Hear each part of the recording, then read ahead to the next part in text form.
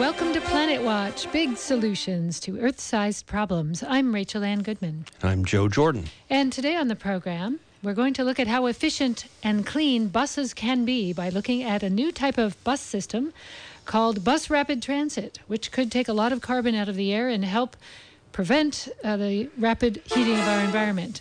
So we're going to be looking at that with Stan Sokolow, but we'll do that in just a little while. And we have a podcast to which you can subscribe at planetwatchradio.com. You can also just pull any of over 70 individual programs off that fairly new website. That's planetwatchradio.com. And we want to give special thanks to Michael Zwirling for sponsoring this program on local radio station KSCO AM Santa Cruz. And a special hello to all of our listeners in Chapel Hill, North Carolina, in the Carrboro area, and also to our listeners in Columbus, Ohio. Welcome to Planet Watch. We're very happy you've tuned in today. Like we do every week, we're going to listen to a few news stories from our interns from Cabrillo College, and to kick it off will be Tommy Martin. 2,000 years ago, Romans were sending lead flying into the air as they smelted ores to make silver coins. These lead emissions then drifted thousands of miles, landing on the frozen tundra of Greenland. Researchers analyzing a nearly 1,400-foot-long ice core sample from the frozen island have discovered that layers of lead can be linked to major historical events. More than 21,000 measurements of lead and other chemicals helped the researchers build a timeline of ancient pollution and output.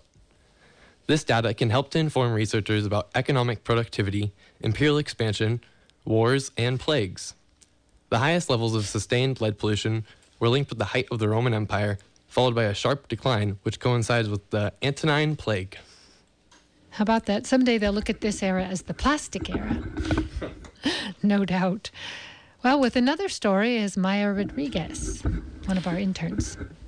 Researchers at the University of East Anglia found that limiting global warming to 1.5 degrees Celsius would save the majority of the world's plant and animal species from climate change-related extinction. Previous research focused on the benefits of limiting warming to 2 degrees Celsius above pre-industrial times, which is the upper limit set by the Paris Agreement. This is the first study to consider how limiting warming to 1.5 degrees Celsius would benefit species globally.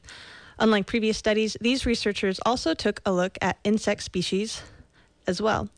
According to scientists, the current global warming trajectory is around 3 degrees Celsius, which would cause almost 50% of insects to lose half of their geographical range. The study concludes that if warming is limited to 1.5 degrees Celsius by the year 2100, then more species can maintain or even increase their geographical range. And I've got a little comment related to that. It's just come out that we have now had, just in case you had any doubts about the reality of global warming, we've had 400 consecutive months now of global average temperatures above the 20th century global average temperature. Now, that's a pretty powerful statistic. 400 months is about 33 years. So there you go. Thank you, Joe.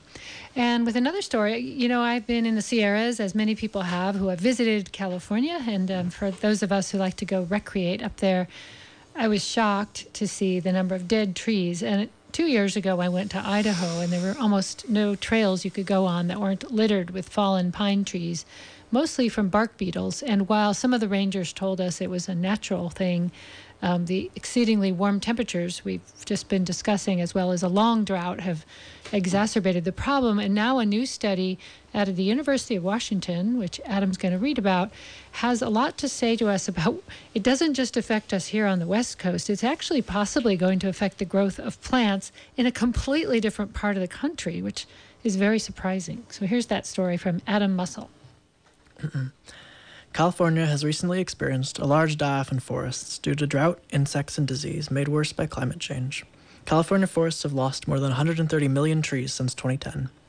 New research indicates if a whole forest disappears, this creates effects in the atmosphere that can impact vegetation on the other side of the country. The University of Washington study showed that drastically reducing forest cover in the west was causing small changes to vegetation on the east coast due to impacts on the weather patterns. Similar to El Nino, the atmospheric changes wrought by reduced forests created a ripple effect further away.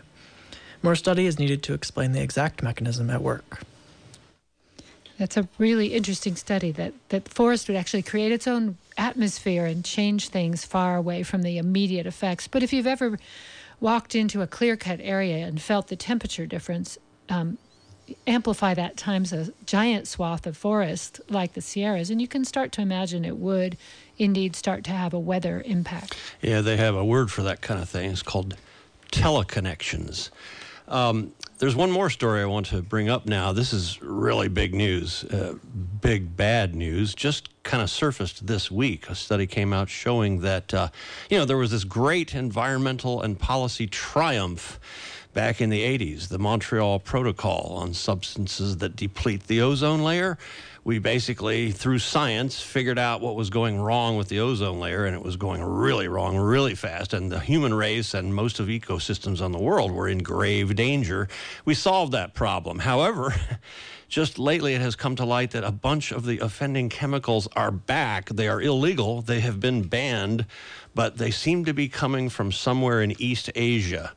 And our interview guest back a couple months ago, Jim Elkins from NOAA Boulder, was one of the people on the team that has brought this to light. We'll talk more about this soon because it's really serious. And, I don't know the latest on what the prospects are since those gases are inert and they don't break down until they get way up above the ozone layer, it's going to be really hard to figure out exactly where they're coming from and how to deal with the offenders. But this is serious business, so stay tuned. It's interesting that all the technology used to spy on people couldn't be used to figure out where the chemicals are being emitted and catch the perpetrators. So maybe we'll have a whole new generation of science sleuths that are figuring this stuff out so we can stop them before they do it again. Well, we always promise you that we won't just bring you terrible news from the planet and human beings and what they're doing to it, which we normally keep that promise, and we'll do that today. Transportation, I've heard varying numbers, and Joe can probably correct me, accounts for a very large amount of global warming. Emissions from tailpipes is a huge problem that puts CO2 into the atmosphere, acting like a giant blanket around the earth and heating it up much faster. And in order to stop that business, we have to figure out different ways of getting people around other than individual car trips. If you look in your commute, which you probably, if you are someone who works more than a mile or two away, do in a car, look around you and see how many people are not in the carpool lane. It's surprising. They're willing to sit in traffic to have their individual cars. So how do we get large numbers of them out? That is occupied the imagination of Stanley Sokolow. He's a Santa Cruz resident who's been advocating that the Regional Transportation Commission here in Santa Cruz County adopt a special kind of bus transportation called Bus Rapid Transit, otherwise known as BRT. He's going to talk with us about BRT and how he became interested in it. Although he is not a rapid transit professional, Dr. Sokolow is a retired orthodontist. So what do teeth straightening have to do with straightening out drivers? We will find out. He became interested in bus rapid transit when he saw some of the videos about a bus system in Adelaide, Australia, and Curitiba, Brazil, where buses are being used almost like light rail systems in other cities.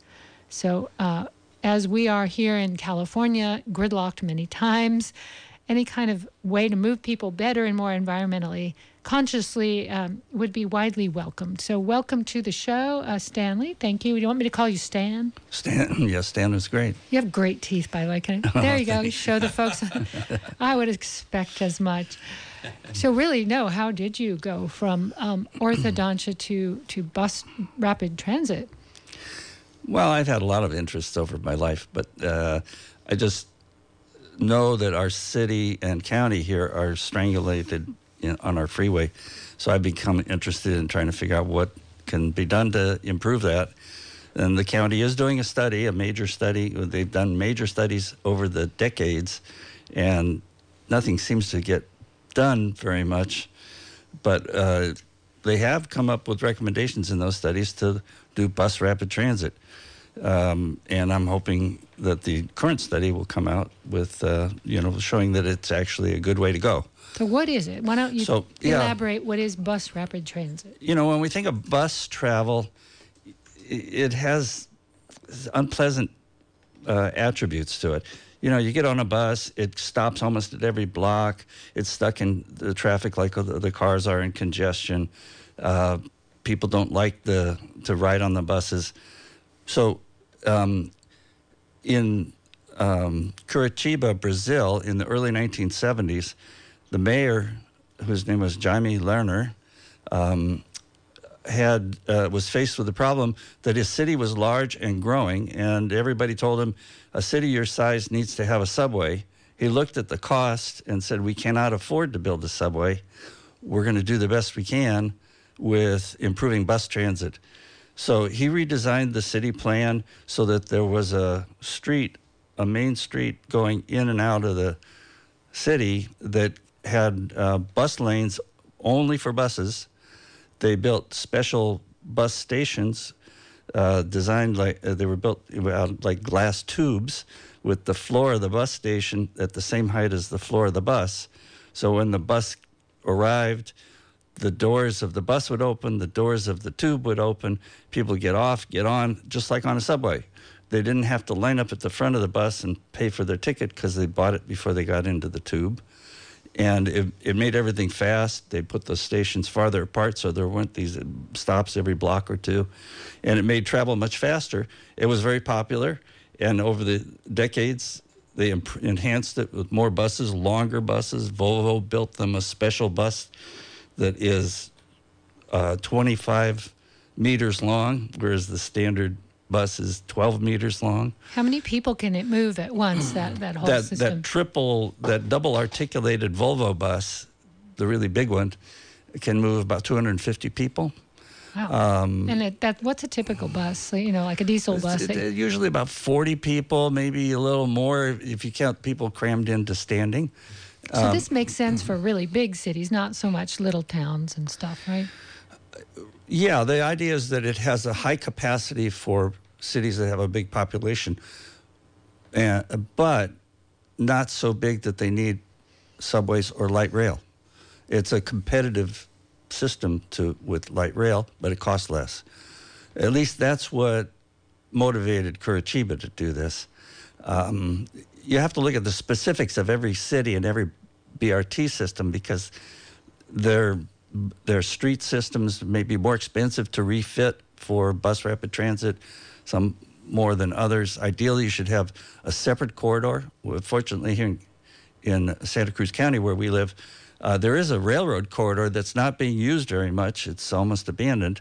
And so now the debate is, should we rebuild the train there for passenger service, because it requires a lot of upgrading to do that, or replace the tracks with a busway for bus rapid transit? And bus rapid transit has some features that are better than trains. The buses can get off of the busway and go to locations in the city where there's high demand, you know, universities and so on, whereas trains are stuck on the tracks. So you need to take a bus to get from the train station to the bus terminal where you transfer to another bus that takes you to your destination. With BRT, you can cut out some of those transfers and make what they call a single-seat ride. There's a story about Curitiba that I read somewhere, and I'm now forgetting where, but I read this story about the mayor who decided he was going to be radical and just get rid of all the cars in the main part of downtown. And he did it like overnight. He just closed down the main avenue where all the cars were clogging the downtown. And in order to remind people they weren't supposed to drive there, he got butcher paper and just covered the whole street with butcher paper and gave a bunch of kids crayons and markers and set them loose. And so suddenly there was a human space where the cars used to be. And I thought that was really gutsy and brilliant. Yeah, this guy, Jaime Lerner, the then mayor of Curitiba, was a very colorful, down-to-earth, interesting character, innovative. Yeah, and he was very well liked by his people, and he was elected. I think he became governor of his state, and after he was done being mayor. But yeah, that was a funny story. So at first, he knew, his motto is, if you want to get it done, do it fast. So he did this thing over a 3-day weekend. And when they opened it up, the merchants along the street were just complaining they were going to impeach him. And suddenly there was a lot of foot traffic, people spending time on the street. They went into the stores and sales increased. So the street, the next few blocks down the street, the merchant said, "Can you do our street next?" And it actually grew. And there are a lot of walking malls. You know, we are getting slightly off topic from bus rapid transit, but the reason bus rapid transit worked with no cars downtown is people could still go there. You know, somehow they had to get to the downtown to walk along the avenue. I think it's Boulder, Colorado, and Charlottesville, Virginia. Where else? Well, I know one in Denmark, in Copenhagen, called Strøget. I think I pronounced it about right. Burlington. Strøget has an O with a slash through it. Burlington, Vermont, Bernie Sanders city, and I think they have one in Portland. Really smart. And, you know, those are spaces that aren't necessarily commercial. Like, they don't make you move just because you're hanging out. You probably will buy something if you hang out long enough, but they don't make you have to be there in order to participate in commerce. You can just hang, which is important for human interaction, and that's where the artists flourish. Excuse me. So tell me more about bus rapid transit. Is it super expensive? Why isn't it everywhere, I guess, is the next question. Well, it has grown a lot. There's I just looked this morning at a database website that says there's 167 cities around the world that now have bus rapid transit, and they keep building more. Especially in Asia, in China, they're just, they're developing so fast. There are a lot of cities in China that have adopted it. There's a company that's called ITDP that has specialized in helping cities adopt this around the world.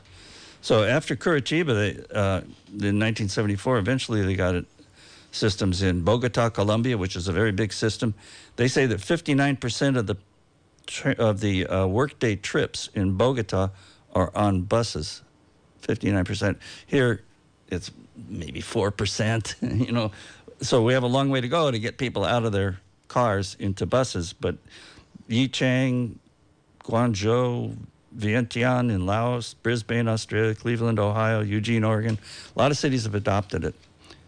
We should tell our listeners, I don't think we've mentioned it yet, but you can get in touch with our guest, Stan Sokolow, and us during the show today, and also in between shows anytime, at our email address, which is radioplanetwatch@gmail.com. So that's all one word, radioplanetwatch@gmail.com. We're also streaming live on Facebook right now, and you can see Joe's Hawaiian shirt of the day.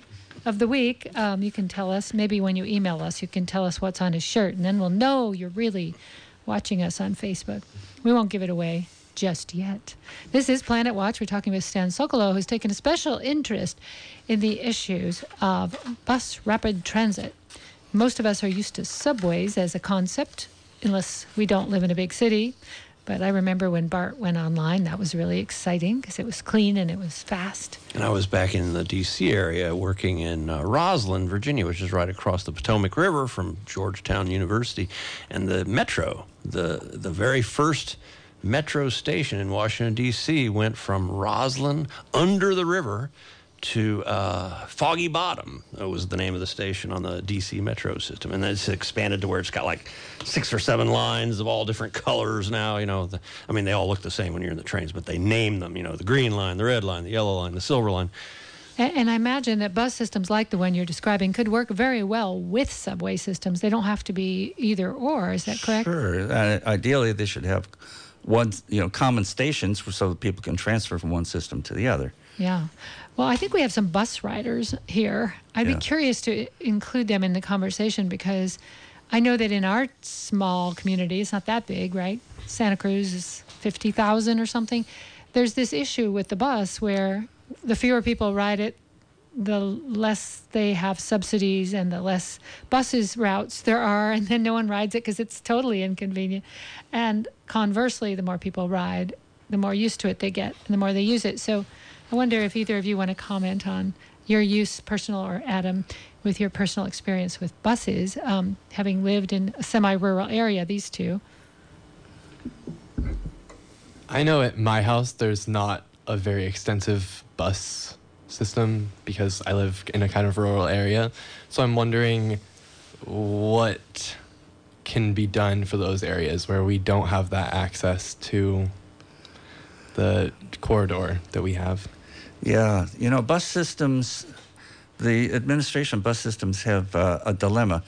Either they work like a business and they increase ridership, and to do that, they have poor service in the low demand areas like the mountains and the rural areas, or they have a more social aspect for equity, and they have people riding on buses that have 3 or 4 people on them, that a business would say it's not profitable, let's close that one down. So they're always balancing those two things. So if you give the bus system more money, you'll get better service. How do you get that money? That's the challenge. We'll ask you your own question. How do you get money for bus rapid transit when you have a bus system that's struggling already, like we do? Yeah, unfortunately, the sad story is you got to get the money either from some deep pockets like the federal government or the state government, or raise taxes locally. Nobody likes to do that, and you kind of run into limits in your local taxation. In California, you can't have a city income tax. Like you can have a gas tax, though, and doesn't that go to fund some public transportation? Yeah, this new increase in the gas tax that went into effect in January will have a big impact on cities like Santa Cruz. Santa Cruz has been so starved for funds, they've actually got like 60% of their buses are over the usual retirement age for a bus. So they're struggling to get new buses to replace the old ones. How about cities like Eugene? How come they're doing so well with all of this? Do they have a different tax structure, or what are they doing that we're not doing? Eugene got a grant, from the federal government to be one of the demonstration cities for bus rapid transit. So they created a system called Emerald Express, and actually in July I've got appointments to go meet with the people up there and go ride the buses and do my own little investigation of how it's going in Eugene. And in honor of that, Stan is wearing this beautiful emerald shirt here, if you can see it on the camera, on the video. Has anyone written in to guess what's on Joe's shirt? I don't know if we have a prize. Maybe you'll have to give him the shirt off your back. I don't know.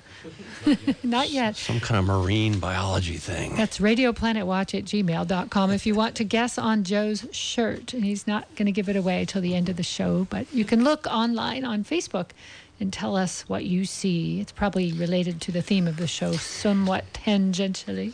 Hey, we were talking about other cities that are doing really well with their buses, and Boulder, Colorado is one, and they have an innovation which we're now talking about doing here in Santa Cruz. I just realized this is an excellent opportunity to plug that idea, which the city needs your help to push for, namely what's called an Eco Pass. In Boulder, we might call it something different here, but what it is everybody rides the bus downtown for free, basically. And of course, immediately people are going to say, well, how are you going to pay for it? Well, you pay for it out of revenues from parking of cars, which kind of is just and makes sense. And the question is, okay, what are people going to have to pay to park? And then you got that whole thing again where the merchants want the cars down there, but it turns out that if they took a look at experience of other towns, they'd realize, hey, they'd be better off without so many cars and with more people riding the bus and hanging out on foot. So anyway, there are going to be important meetings of commissions and the city council in coming weeks here, so stay tuned for that on a free pass for riding the bus all over downtown. Oh, and maybe we have some music coming up here, huh? Yeah, perhaps we should go to a short break, and we'll be right back talking to Stan Sokolow on Planet Watch.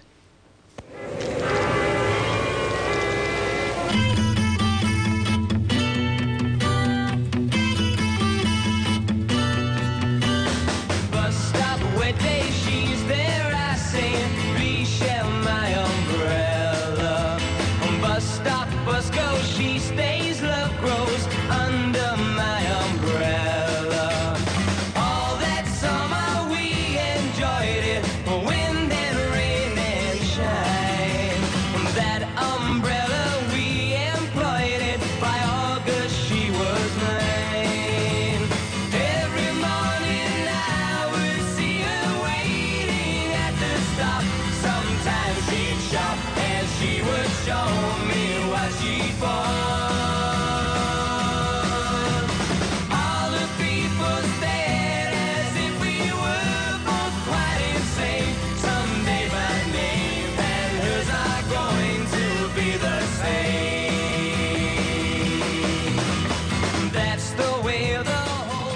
Hollies, who could forget that bus stop song? We had to play that on a show about bus rapid transit here on Planet Water. But I was wondering, Rachel, are you old enough to remember that song?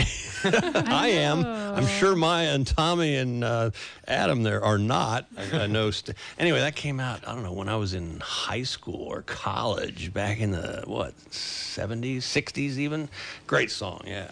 Yeah. Well, there was a good question Tommy had. I thought he could ask it about. Yeah, we were talking about Eugene, Oregon and Boulder, Colorado, and I was thinking that both those cities probably have a fairly substantial population center, and I'm thinking here we kind of have a smaller, more spread out city, so I'm wondering how that will affect our bus rapid transit. Yeah, well, actually, Eugene, in the population of Lane County, where Eugene is, and the Eugene greater metropolitan area, it's Eugene and Springfield, are two cities side by side. They're the closest analog to what we have here. Their population is not that far off. I mean, I think the county is like 350,000, and our population is 250,000 in Santa Cruz County. So I think it's a good example of what could be done here. And but of course, it's not so much about population as density, right? It's how far close you they are. How far away you are from the center of town, right? And, we do have this sort of east-west, if you want to call it that, orientation of the population in our county. It's kind of a long strip. So that lends itself to having a long bus route running How up and down do the you county. designate a lane on a freeway? Do you just close off a whole lane, and wouldn't that cause congestion in the rest of the lanes because there's one less car lane? It sure would. In fact, that's what they did in Delhi, in India. They closed off lanes for buses only, and it caused so much congestion. 4 years later, there were riots, and they actually ripped out the bus rapid transit system because they screwed up. They didn't design it right. So that was a failure. And so you're suggesting a dedicated new lane or another place, like a road that parallels the freeway so that it doesn't even bother those people who do want to drive. Some cities have got very wide boulevards. We don't. But like in San Francisco, Van Ness Boulevard and Geary, if you can picture those streets, they're very wide. So they have built dedicated lanes, and other cities had to squeeze things in. Eugene did have to squeeze things in. Some places the buses have to share one lane so that they have signals that tell the bus that it's safe to go on that lane, the opposite direction, back and forth. Interesting. Yeah. So it does take some engineering. You can't just swipe a magic wand and say, let there be bus rapid transit, but you could plan ahead for it as you were maybe doing some renovations or taking out some buildings or rerouting an existing road. You could make another space for it. But we are talking long term, I assume, that eventually we're trying to get people out of these individual cars. And if we have to, we will innovate because of our climate, or some other cost going up of being an individual car owner, like the gasoline prices, for example. Yeah, well, I talked about the failure of the Delhi BRT. There are other failures on freeways with cars. The notorious one was in Los Angeles. The worst congested corridor was the Interstate 405 freeway going from L.A. through the mountains into the San Fernando Valley. Oh, I've been on that one. It's just a slow crawl almost all the time, day and night.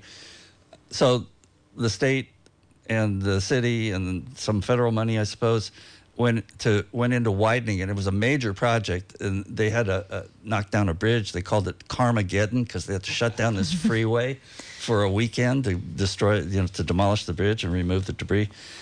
So they spent over $1 billion. Took them a year longer than they thought. It was going to be a 4-year project, turned into 5. And at the end of the project, and what the project involved was adding some bus high occupancy vehicle lanes for buses and carpools, and then and some other off-ramp improvements. And so after they did this $1.1 billion project, they did a new study to see how the traffic had improved. It was slightly worse than before they started. So how does that happen? It's a phenomenon that is called induced travel.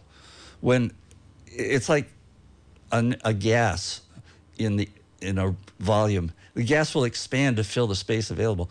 When you take cars off of a freeway and or when you leave the cars there, but you make more room for the cars by adding lanes, other people that were taking the lousy route through the city streets see, oh, the freeway's running better, and they immediately change their travel plans and fill up that space. So the ironic thing is, if you made a great bus system, it would take some people out of their cars, but other people would fill the freeway. So it's hard to beat congestion. Kind of a classic example of that line, if you build it, they will come. There's been quite a bit of opposition to widening our highway here in Santa Cruz because of that phenomenon that, you just keep expanding lanes and more cars will fill it. And we haven't really talked about the impact on gasoline prices. We just heard a news story before the top of the hour that gasoline prices are starting to go up. And the last time it went way up, people did get out of their cars, or the last time their salaries went down during the recession, there was a huge drop, of course, because they weren't going to work. And that's really not the best way to reduce congestion, is put everyone out of work. So is what you're saying that these buses are not really a panacea for traffic, but they're just good for the environment? It will let a lot more people travel without fighting in the congested streets. It will probably have a long-term benefit to the people in the streets, but it's not going to be a panacea, like you said. But it still will move a lot of people. Let's talk about electric buses, shall we? Since we are talking about pollution and global warming and CO2, how many of these bus rapid transit systems are electric buses that you know of? Right now, that's a new technology for buses. It's still not perfected. There are more manufacturers developing totally battery-operated buses, or some kind of a cheaper, an easier way to do that would be to have a bus that has a small battery pack and it recharges when it comes to a station to let people off. It would kind of boost the battery power again, or they use things called supercapacitors that charge really quickly, but they don't hold a lot of energy, so they can go from station to station. But battery-operated buses are coming along, and actually here in Santa Cruz County, they just bought one. It hasn't been built yet, but they've ordered it, made by a company called Proterra, which I understand was started by a former executive of Tesla Corporation. Uh-huh. And how much is one of those babies? I think it's $1 to $2 million, depending upon how many features you have and the range. But for perspective, we have to also ask, though, what's the cost of a regular old, diesel or natural gas bus? And that's about $500,000. So, it's only a factor of somewhere around 2. Yeah. And are there advantages other than the environment not getting as polluted, which is important? Actually, electric buses require less maintenance. They don't require, oil changes, and they have less moving parts to break. They don't, so they're cheaper to operate. They're more expensive to buy, but they're cheaper to operate. Are they quieter as well? I think they are quieter. Although I've seen some videos of people riding in the back seats of the bus. You still hear mechanical noises, and they bounce a little bit like buses do. But they're generally quieter. But they're not perfected, like I said. I just saw a newspaper article from the LA Times today that said that the bus manufacturer that they contracted with for their electric buses, their battery buses, is having quality control problems. And so they have a lot of buses that don't meet specifications, or they don't have the power they were supposed to have, or don't have the range they're supposed to have. But one advantage of electricity is that it has a lot of torque at low speeds. Mm-hmm. If you've ever been in an all-electric car like Joe's car, he can plaster you to the seat. We all have had that experience, and we're all laughing because he likes to demonstrate when you ride. Extreme acceleration I don't think the bus drivers are going to do that to their passengers with no seat belts, though. They aren't, but actually the Metro said that they wanted to buy, and they're still going to do it, buy electric buses for the Highway 17 express corridor that goes over the mountains, because the bus has so much torque, it handles better going over the mountain, and on the way back down, it recaptures some of that energy and stores it back in the battery. So it's going to be a more efficient way, but also a better ride. Whenever we interview someone like you on this show that has such great ideas and they're starting to come online and they're just around the corner and they're, another year or two away, I always get impatient. And I know that's just me, but in the face of all these other news stories we're reading about how fast the planet is warming and other problems are coming online, I really want to look to our governments to just insist that we switch over rapidly to electric everything. We incentivize it every which way we can, including with the consumer, like we did with solar panels. I feel like we need the hand of some other entity other than the free market to do this, or it's because these city entities are not businesses. They're public agencies, right? We elect them to tax us so that we can have public good. And I can't think of a better public good than clean air and lack of heating of our planet. So that's my editorial for the day. Yeah, and Hurry up with it is what I'm saying. It's kind of like with a lot of things, if you can have a wise government investment to help get it started, and then you get volume production and economies of scale that come along with mass production, then you go down the learning curve and it sustains itself in the market is the idea. And this is happening with solar. And we do have to say, by the way, that electric vehicles, electric buses, what's so great about them? It's just moving the pollution out of your tailpipe over to some centralized power plant that makes your electricity. Well, if you can green the electricity that's generated by a central power plant, or even have better, what I call a community sky power plant, where you have little electric sources all over the place, community fields and homes and shopping malls and schools and businesses all solarized, as well as some wind and other renewables supplementing that, then your electricity supply becomes not as polluting, and then you no longer have that problem with electric cars where they're in a sense no better than fossil fuel cars, because the way it is right now, the utility here still burns a bunch of fossil fuel. Some of it, a lot of it's nuclear, a lot of it's large hydro. But anyway, we need to green the electric supply and keep that in mind. Without getting too deeply into the discussion of public and private, there are some suggestions that the newest iteration of some big, overarching infrastructure plan will have heavy private investment. That kind of goes in the face of public transportation now, doesn't it? That is funded through tax dollars and other mechanisms. There's a public goods involved in moving lots of people around. Yeah, actually, it's talking about government intervention. I think I heard that by the year 2040, California has ordered the bus systems to be all battery operated, all electric. Good for us. Our local bus district has a phase-in plan to do that, but they've got other constraints they have to deal with. They got a grant to convert diesel, to buy, instead of diesel buses to replace the old ones, they bought some compressed natural gas, CNG buses, and so they've got to finish using up the useful life of the CNG refueling station before they can replace it with all electric. So they've got a phase-in plan. So that sounds like an example of a little bit of bureaucratic snarl that forces you to use a slightly dirtier technology simply to use it up. It takes time to make the transition. Yeah, it's not instant, I'm sure, but could we speed it up? Could we goose that around the country in some way that would inspire more uses of electric buses? Who knows? I think it's a good idea. California's trying to do that.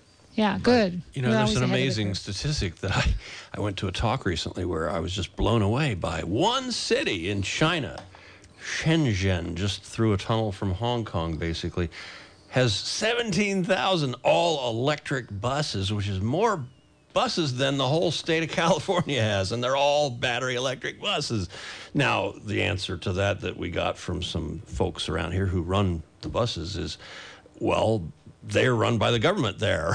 I mean, really, strict government control of everything. So, I mean, there's maybe one advantage of strict government control of things. But anyway, there you go. That's a pretty staggering I don't think you have to have, an overarching government that impedes on your every move and watches you every second to have good, wise public investment policy about things like public transportation and reducing pollution and things like that. So California is ahead of that curve. Now we're getting challenged on our higher standards of emissions, and hopefully we'll win.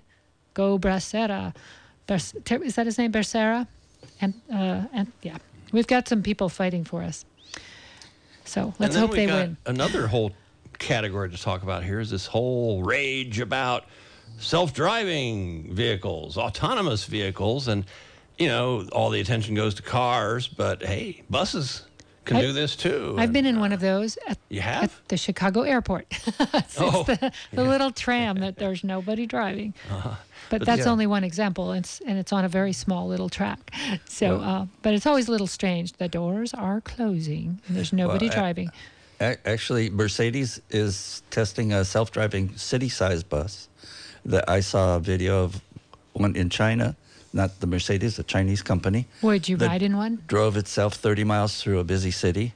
I look at it this way. I have this little picture showing an elevator with an elevator operator in it. You remember in the old days, every elevator had a man there in a nice uniform, and he'd turn a wheel, and that would make the elevator go. We don't have elevator operators anymore. I think the day will come we don't have drivers on buses. And buses, in bus systems, 60 to 80% of the expense of operating a bus system is the people, the drivers. It's the personnel costs. Who needs people anymore? They're so outdated. Yeah, we are getting obsolete. Yeah. What was that, Alexa? You're not going to have any work to go to on the bus if you have everything replaced. But I do understand your point, and maybe we'll figure out something else to do with our time, like make music instead of going to work in a building somewhere. But in the meanwhile, we're going to debate whether it's safe. And the difference between the elevator operator and the bus operator is there's other vehicles in the picture, whereas the elevator just went up and down. So it was a lot simpler environment to automate. Yes. We've got a bigger challenge now, but they're working on it. And I always wonder, why? Is that because they're safer? A BRT system would be more like an elevator, because if you had an exclusive right-of-way and the traffic signals stopped the cross traffic so the buses didn't have to interfere with that, and you had appropriate safe detection systems to see if they're, collision avoidance, I think you could have a BRT line that runs without any drivers. Well, let's ask our young folk, because they're going to be living in the brave new world a lot longer than we are. Tommy, Maya, what do you think? Would you ride in a driverless bus? I just love driving. Aw. But in a bus, you don't get to drive right now, right? True. You sit on the bus, and the bus driver tells you. Which is why I don't take the bus. Aw, that wasn't the question. It's would you ride a driverless bus? I still like having drivers either way on the bus. Okay, so the I answer like giving people jobs. would be no. I probably would. I drive with a lot of friends, and there are some really bad drivers out there and very distracted drivers out there. Driving on the highway, you see people texting, you see people putting on makeup while driving at 60 miles an hour. So I might trust a computer a little bit more with a bunch of sensors and everything. I know that they're going to test them more. There's going to be accidents, but human error, I know that human error can be relayed into those automated systems, but Sounds like I guess I don't trust humans. I guess it might be an even playing field with humans and automated cars and buses. There was one case that has probably caught many, many people's attention. This was with a self-driving car. It struck and killed a woman. But then I realized, well, wait a minute. This woman it was at night, and she just appeared out of nowhere, out of the blackness, going left to right across the highway, just a few feet in front of the vehicle. A human definitely would have killed that woman. The fact that it was self-driving is kind of irrelevant, I think. Yeah, it'll be interesting to compare the accident rates between humans and self-driving cars. Well, definitely humans kill a lot of people in cars every week. Oh, yeah. So, you got to put it in perspective. Yeah, and the real question is the real reason safety, or is it because we want to put on our makeup and text and not really have to look at the road and pay attention? I don't know the imperative that always spawns these things to get started in the first place. We just kind of like the idea. Well, as Stan was saying, though, cost is a big one. If you don't have to pay drivers of public transit. And as far as the jobs issue, well, I mean, there are other jobs, that maybe better jobs that we can come up with. I'd kind of like to be a bus driver, too, although maybe my passengers might not like it so much. Hey, Joe, with a driverless bus, you could be pretending to be one and still get us there safely. You just, do this, like a kid in, the little pretend cars at the supermarket. But there are lots of other creative jobs out there, so... Yeah, and, I see we have a call. We usually don't take calls straight off the air, but if you have a question, you can relay it to Griffin, and he'll bring it in on a piece of paper. That's an old-fashioned coconut telegraph for you. Yeah, you're getting a special privilege here. You better be concise and Well, he's going to bring it. respectful. Yeah, he's going to write it down and bring it in. Okay. That's what I said. He's going to send it on the coconut telegraph, the old-fashioned way. And by the way, we have about 7 more minutes for listeners to submit their Radio Planet Watch at gmail.com inquiries and comments. I was going to say that not only are buses, looking forward to the future of self-driving buses, but the long-haul trucking industry, their big cost, of course, is the cost of the drivers. And there was I think Coors had a self-driving bus that drove like 100 miles to carry beer from their factory to a warehouse in Colorado. Really? So that's starting to replace They had truck a drivers? safety driver in there as backup, but it drove itself. And so they're looking at doing that, and Tesla says they're going to do the same thing if the company survives, I guess. They're going to have to reinvent country music now. That's just not right. Well, the country song, Mamas, don't let your babies grow up to be cowboys. It's going to be, don't let your babies grow up to be truck drivers. Right. Don't let them pick guitars and drive an old non-driving truck, non-person truck. It's a complicated, brave new world, but I do hope we figure out the transportation piece, because anybody that's been in the Bay Area recently, it changes the quality of life. Traffic changes people's decisions about where to live, changes their friendships. There are people I don't see as much because I just won't go through the Bay Area as often. I used to zip up there in a weekend because it was an hour and a half from here, and now it's not so enticing anymore. Someone said an hour and a half to go across the Bay Bridge from San Francisco to Berkeley is now common on a weekend. So people don't go out. Or they could get on BART. Just got to take the BART. That's right. And go up Highway 1 up the coast. Anybody who is considering coming out to visit Santa Cruz, California, you got to take Highway 1, except during rush hour south of here towards Monterey and Watsonville. So as we, kind of wind down a little, are there places people can go to learn more about this topic if they want to educate themselves about bus rapid transit as a potential for their town, if they're listening in Columbus or maybe Chapel Hill or Santa Cruz or anywhere else that they're listening to the show? Yeah, a great website is to go to the website of ITDP. That's the Institute for Transportation and Development Policy. They are consultants worldwide about bus rapid transit. They developed a handbook of, planning guide and a standard for grading bus rapid transit systems into bronze, silver, gold.